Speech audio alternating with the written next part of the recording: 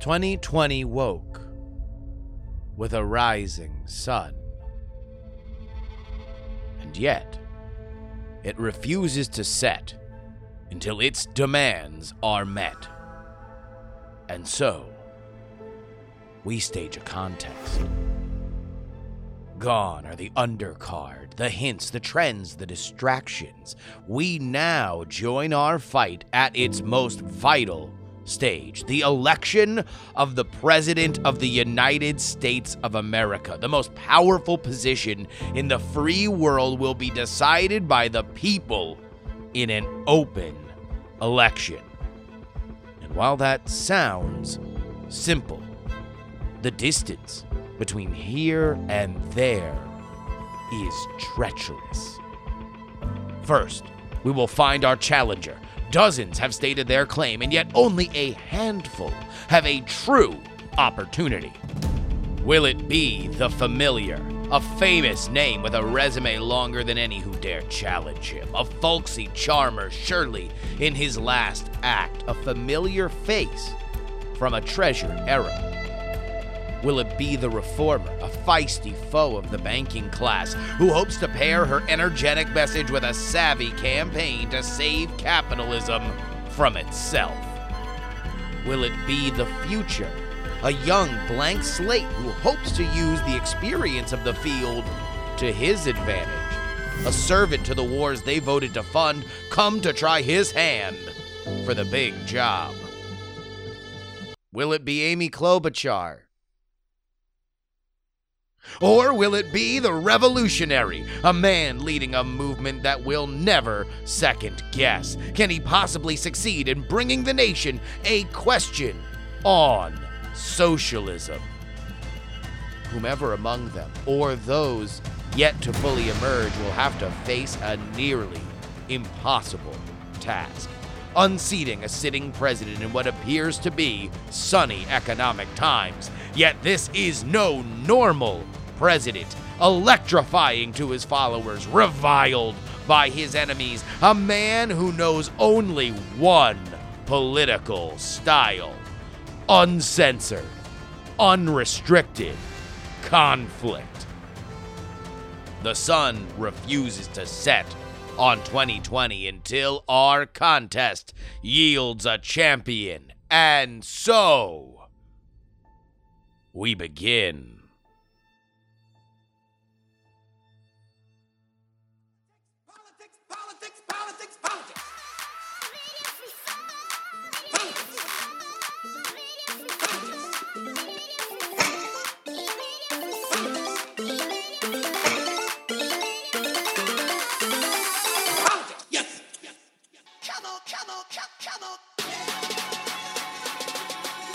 And ladies and gentlemen, for the first time in the year 2020, I am thrilled to say that it is at the largesse of those that support us at TakePoliticsSeriously.com that I welcome you to Politics, Politics, Politics. My name is Justin Robert Young. Hell of a year 2019 was. Hell of a time treading water. But folks, wear off the soft stuff. Oh yeah, inject it into my veins. It's election year time, and I could not be more jacked up. Oh, my God. So thrilled. So excited. I don't know if I've ever been more excited for an election year. Because even 2016... I thought it was going to be boring. I thought it was going to be the epitome of boring. It was going to be Clinton versus Bush. Snooze. Now, I would find a reason to get excited about it, but I knew most people probably wouldn't, and they'd tune out, and it would become really predictable, and then that would be that. But then 2016 turned out to be really unpredictable and crazy. But we're going to get to see a fully prepared Donald Trump campaign, which God knows where that leads. I don't know whether or not that makes him more or less volatile. And meanwhile, I think we have a tremendously interesting race here on the Democratic side. fact, we're going to get into that a little bit. We have the end of Q4 for the FEC deadline. That passed along with 2019. And so we have some self-reported numbers to go over. And we are going to discuss the soon-to-be reheated impeachment. But first, we begin with Mayor Pete, or should I say soon-to-be former Mayor Pete. He actually will no longer be the mayor of South Bend, Indiana as of Wednesday, today, as his predecessor will be signed in. But colloquially, he's Mayor Pete. He's also the leader in Iowa, according to the Real Clear Politics average. He is 2 points up on Bernie Sanders as we speak, although we should get some new Iowa polling in soon. You would assume, hopefully within the next few days, because that January debate deadline is on the 10th. And we've had like no new early state polls in like a month in certain cases. So we'll get a little bit more on exactly how well Pete is doing now. But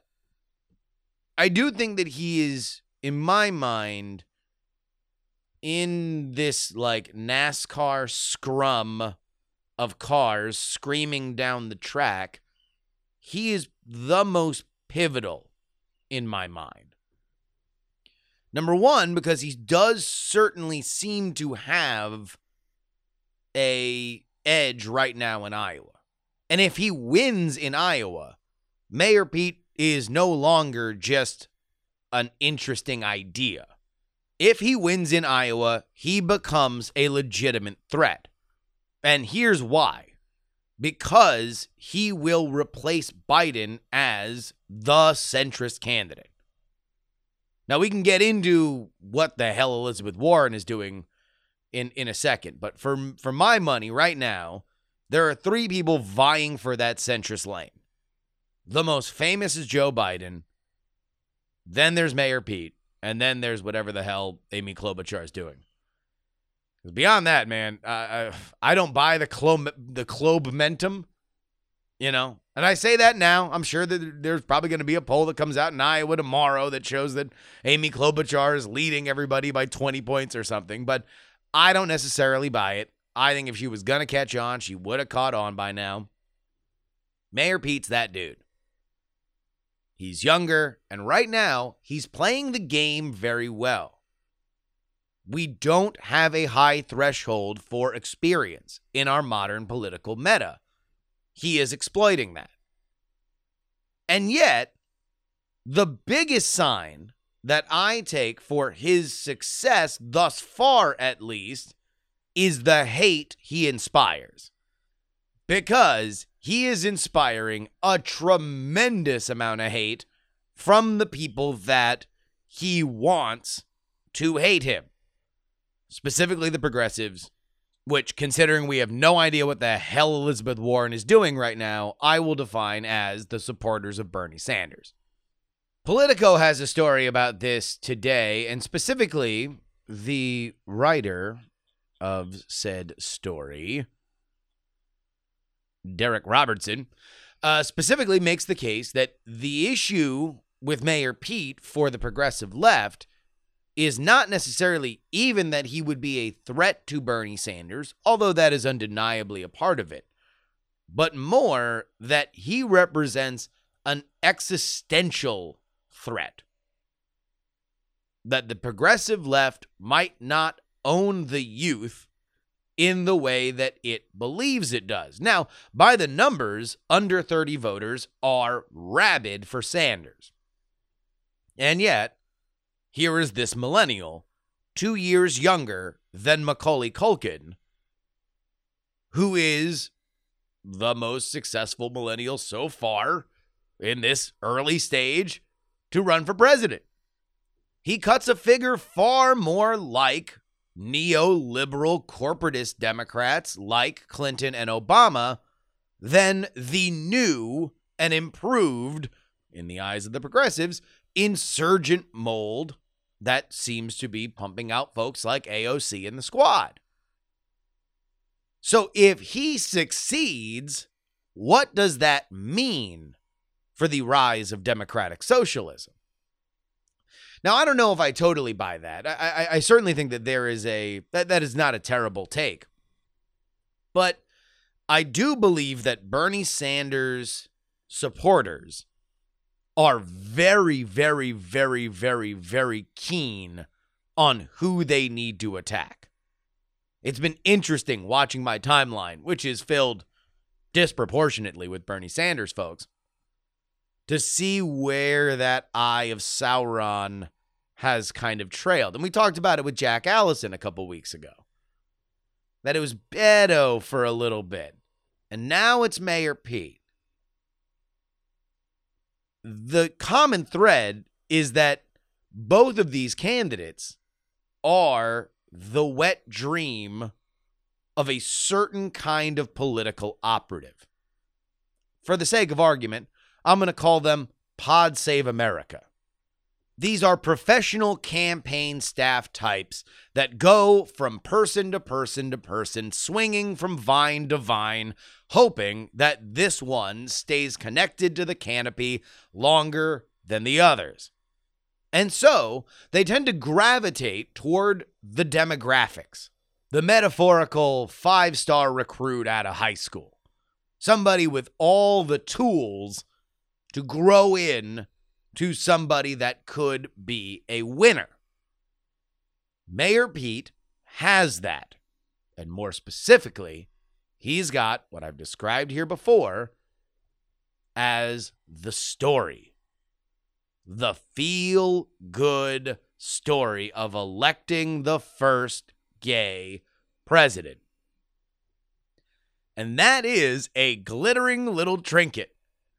And it's the kind of thing that boils the blood of the progressives, because boy howdy have they had enough of glittering trinkets, things that are there to make you feel better and then have any of the policy goals that you're really serious about, that you feel desperately need to be enacted, pushed aside, and continue to have a laundry list of things that you're not in love with, including drone strikes and not closing Guantanamo Bay. All the progressive promises that are made during a campaign just kind of shuffled. So in a fully unscientific, anecdotal experiment, I went on my Twitter today and I asked for people that hate Mayor Pete what they hate about him. So I'm going to read some of these tweets right here. He's got disgusting views on the rights of convicts and ex-cons, and I don't know, he feels disingenuous with everything he says, like he's telling us what we want to hear with no regard to ever follow up. But I guess that's just politicians in general, I guess. So we start here with a policy thing, something that, like I mentioned in my battle hem at the beginning of this podcast, is kind of to his advantage. He doesn't have a tremendous record, and therefore he's not going to get attacked on much. Now, that does mean that we're going to get obsessed with like who he worked for when he was at McKinsey, because he doesn't have a lot to go on. And so what does exist will be combed through meticulously. But in general, I think we get to in this tweet what the major issue is, that he feels like a triangulating politician. He might be a more competent Hillary, but yet that same idea of only surface level care for the issues that really matter to progressive voters remains. Here's another one along the same lines. Most of his policies are conspicuously right of center, which is interesting because I don't think that they're right of the full center. They're certainly to the right of Bernie Sanders, which I think is probably more to the point here. His corporate ties are hypocritical at best. His position on Medicare for all is laughable, and his record as mayor is not great. His record with people of color is even worse. That being said, milquetoast centrists are easy to hate. And then there's one thing that kept coming up, and I'd like to hang a lantern on it real quick. Because one thing that I very much believed helped Trump against Clinton was that in our internet age, where we know more about each other than we ever have, that there might be a widening or shifting of the Overton window of how much authenticity matters in politics. How much it actually will energize your audience if they genuinely believe that you believe what you're saying. That's usually been a luxury. Usually you can craft a brand, and that's why we got such a risk-averse style of politics for the past several decades. But now, Bernie voters love Bernie because they believe down to their bones that he believes what he's saying. In fact, you want to know who else believes that Bernie Sanders believes what he's saying? St. Joseph's High School student Pete Buttigieg, who won the John F. Kennedy Library Profiles in Courage essay contest that he wrote about Bernie Sanders. Somebody sent me this. I had never read this. Thank you so much to whoever got this to me on Twitter. But he goes through why Bernie Sanders is an important, brave politician. Is Mayor Pete? We don't know. Again, his lack of record is both his strength and his weakness. But let me just read some of the tweets that came in about whether or not the more time you spend with Pete, you think that you believe in him or not.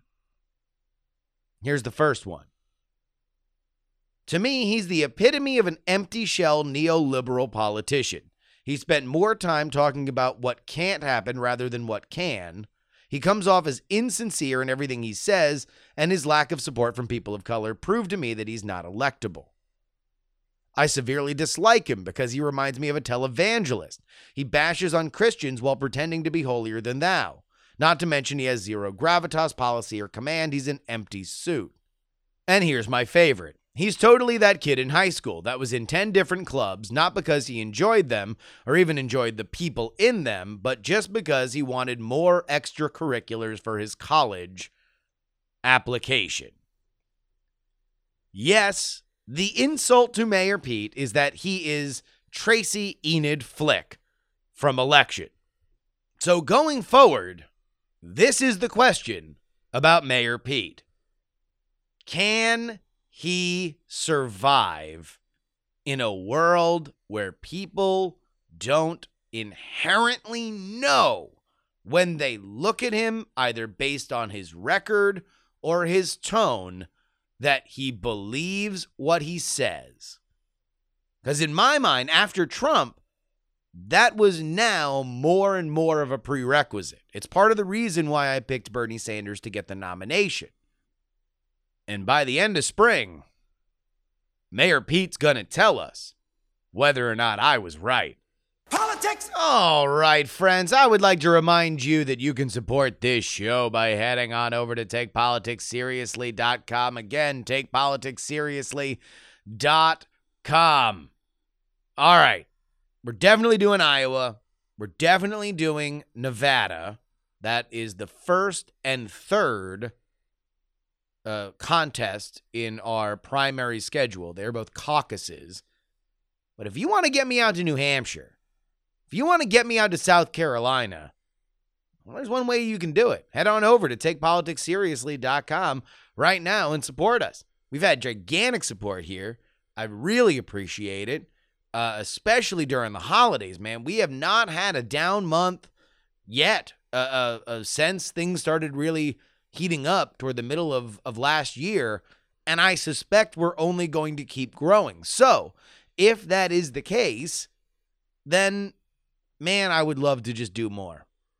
If you're part of the $3 club, you get 2 bonus podcasts, one on Monday, one on Thursday. And those I've been trying to do different and interesting things with, just to prepare us to make sure that we get really good on the road coverage. I don't want on the road coverage that is less than what I'm doing here in the studio. I want to bring you guys into this. I want to be your correspondent on the ground doing any and everything that you would want. So, if that's something that interests you, consider heading on over to takepoliticsseriously.com. One more thing. Raise the Dead, my brand new history podcast, just released episode 5 yesterday. Very proud of that one. It might be my favorite podcast that I've ever done. But we have the ebook out now, the ebook of official transcripts. So you can read the transcript from the final episode. You can read the bonus episode that is not going to go in the official podcast feed. You can read all that with our official full transcript ebook. You can get that at raisethedeadpodcast.com. Search for it on Amazon. Raise the Dead, Nixon vs. Kennedy, the complete transcripts. And if you have Kindle Unlimited, you can read it for free. I still get paid, so it's fine. It's totally cool. But you can go ahead and get it for free right now at Kindle Unlimited. Raise the Dead, Nixon versus Kennedy, the complete transcripts. Also, we got named to a best of list. Literally on the last day of the year, we got named to a best of 2019 list, which just made my heart sing. I was so thrilled, and we've been getting just these great little tidbits. I don't know. I got a good feeling that once this is all out and everybody can binge it, this is going to be something that kind of catches word of mouth. So continue to spread the word. Thank you guys for supporting it. Let's get back to PX3. Politics! So last night, I was sitting around drinking, watching CNN, which is maybe my favorite night of television of the year. CNN decides that they are going all in on drunken buffoonery. Anderson Cooper, Andy Cohen, the blonde lady, the other blonde lady, Don Lemon, they all just sit around and drink. It is on that night that I cross my fingers and hope that this indeed will be the year that CNN realizes that they need to have 364 days of drunken buffoonery and 1 day of serious news gathering, because it's what they're clearly better at. And then we headed to a party. And on the way to the party, I started thinking, because I'm never not working for you folks, okay? Never. I'm never really off duty. And I got to thinking, you know, the Q4 FEC filing deadline, is that Eastern time or Pacific time? Because the ball had just dropped in New York, which meant it was 3 hours away from dropping in the Pacific time zone where I live. And I was like, well, does that mean that everything's done? Because all these candidates have been sending out emails and doing the song and dance to try to get their numbers up as high as possible so they could have good news to report, which, of course, leads to more money coming in.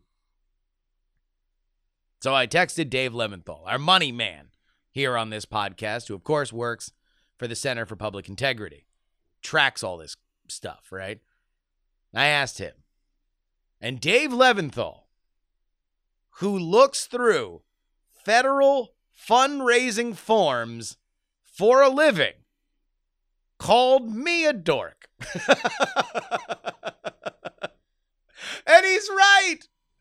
And he's right. Who in their right mind is like, as Old Lang Syne is playing and you're supposed to be present with your friends and family and reminiscing on the year that passed and dreaming about the year that will be, whose first thought is the FEC deadline East Coast or West Coast? Me. So I got called a dork. But it's East Coast for those who might be wondering. And today we got some announcements. Good news tends to get announced early. Bad news tends to get announced late. So the people who felt that they had very good news and wanted the world to hear it ASAP are Mayor Pete and Andrew Yang. Mayor Pete announcing that he raised nearly $25 million. That would put him around where Bernie Sanders was in Q3 and where Mayor Pete was in Q2. Q3, he only raised $19 million, so now he's back up to the front of the pack. Andrew Yang, who raised around $5 million last time, has now raised $10 million. So he's not nearly where some of the big boys play, but he certainly is. That $10 million is nothing to scoff at, and apparently he raised $4 million of it in the last week. Yang Gang coming out in force with that green. Bernie Sanders, meanwhile, gave a little bit of a hint as to how much he raised. His campaign said that they had hit 5 million individual donations, which will lead the pack. Obviously, this is their way of saying that they have a sustained small money donor base. But I saw some speculation that if you draw that out based on how many donations that they had before Q4, that they could be around $28 million. That would put Bernie at number one again. He has been the financial dynamo. No hints from Biden. And very interestingly, we will see what Elizabeth Warren did. Because remember, Elizabeth Warren was out here, maybe hinting that things aren't going to be as rosy unless people start ponying up money. So, and I know this, I followed Bailey the dog on this show a few weeks ago when I was talking to Andrew Heaton, and Bailey the dog has been hitting me up. We got a couple Bailey the dog tweets over the last few days. They all come with dog photos. I will say that as far as direct campaign mailing, they are pretty palatable. But if I'm going to play over-under with Buttigieg's total, here's how I would go. I think Bernie's going to be over 25. I think Warren's going to be under, along with all the other candidates not named Joe Biden.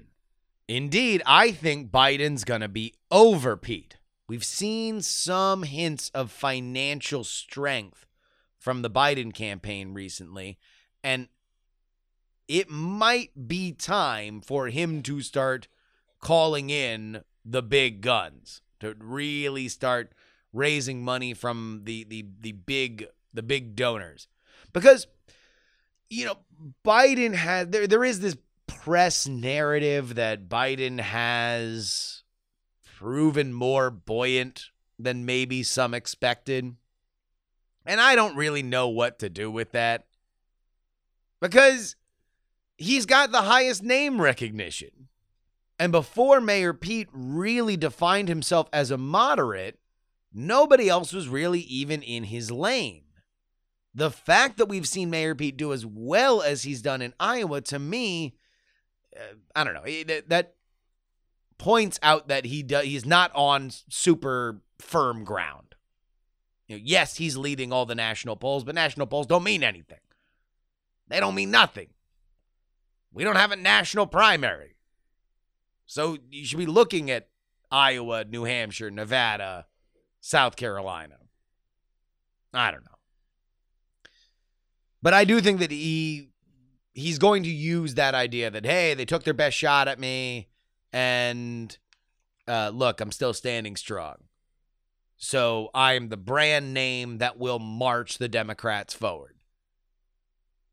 I think you are going to see a tightening of some Biden folks saying, hey, look, it's time to circle the wagons on this. If you don't think that Bernie can win, and you have no idea, as nobody does, what the hell Elizabeth Warren's doing these days, then Mayor Pete Nice guy, too young, too gay, can't win. Joe Mentum, baby.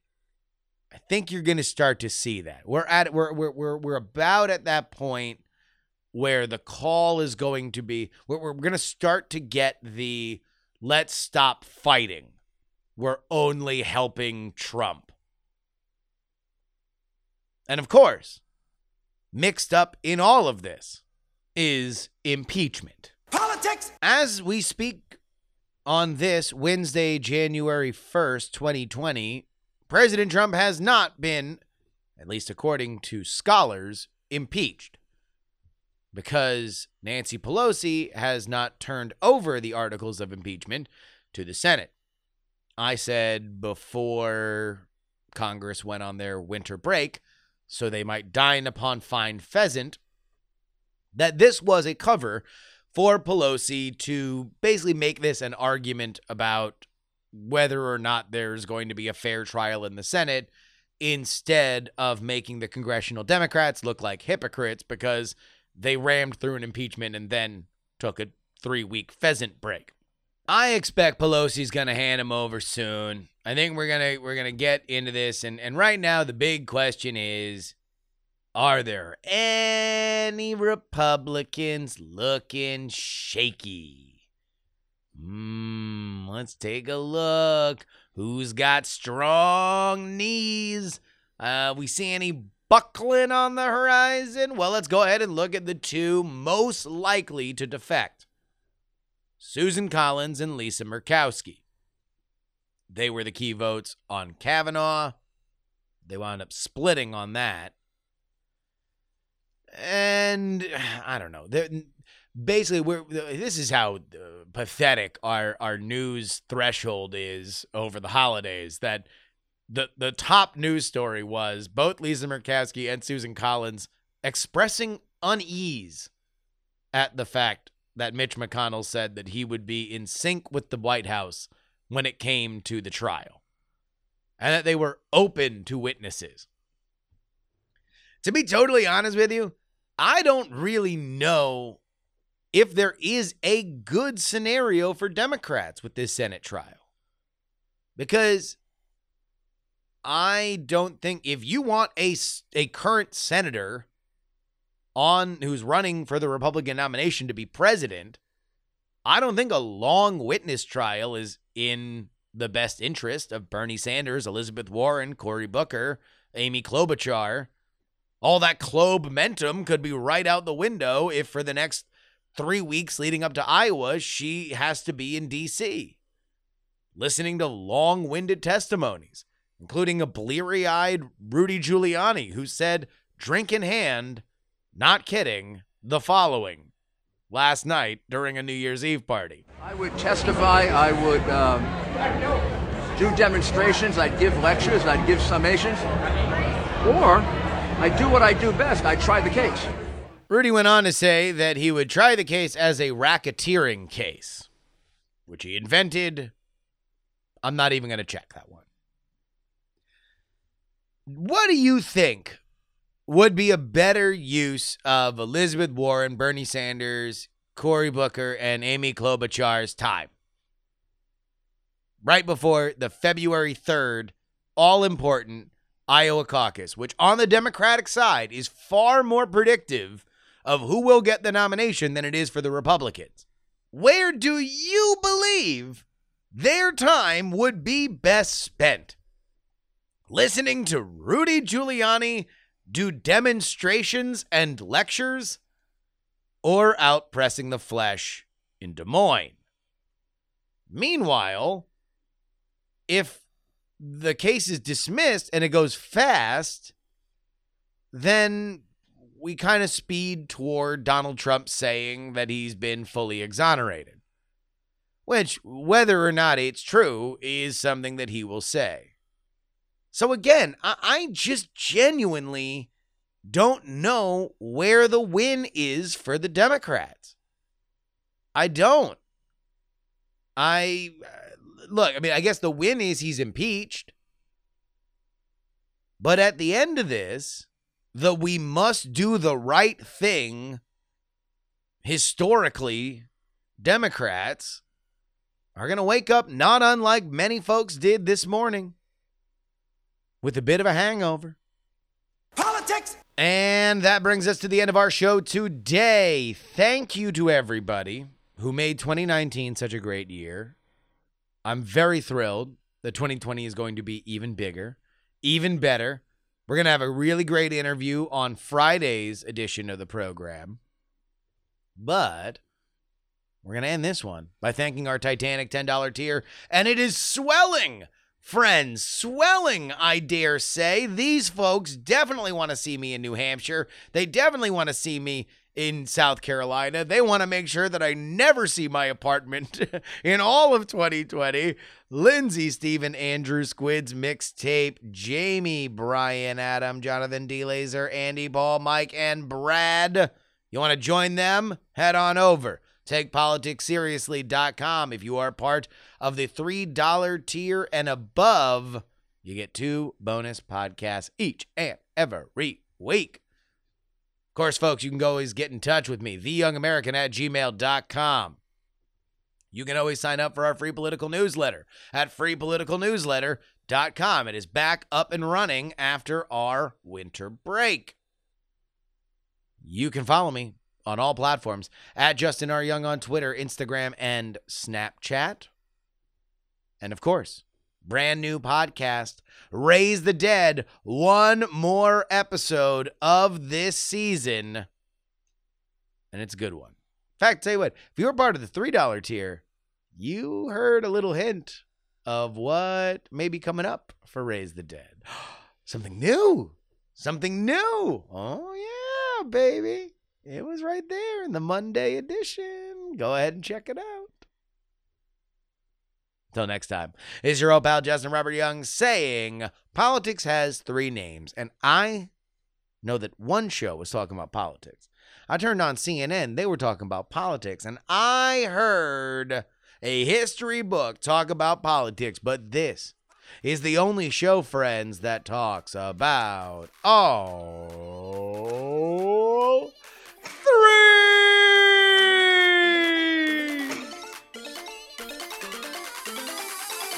Yes! Come on, come on, come on!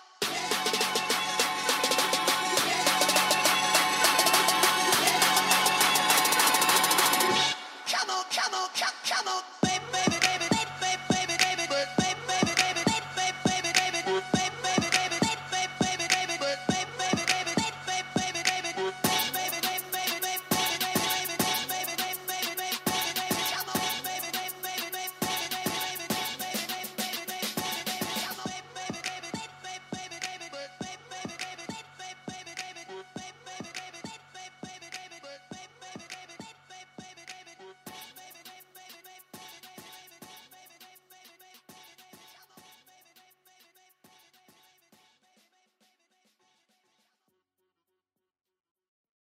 Diamond Club hopes you have enjoyed this program.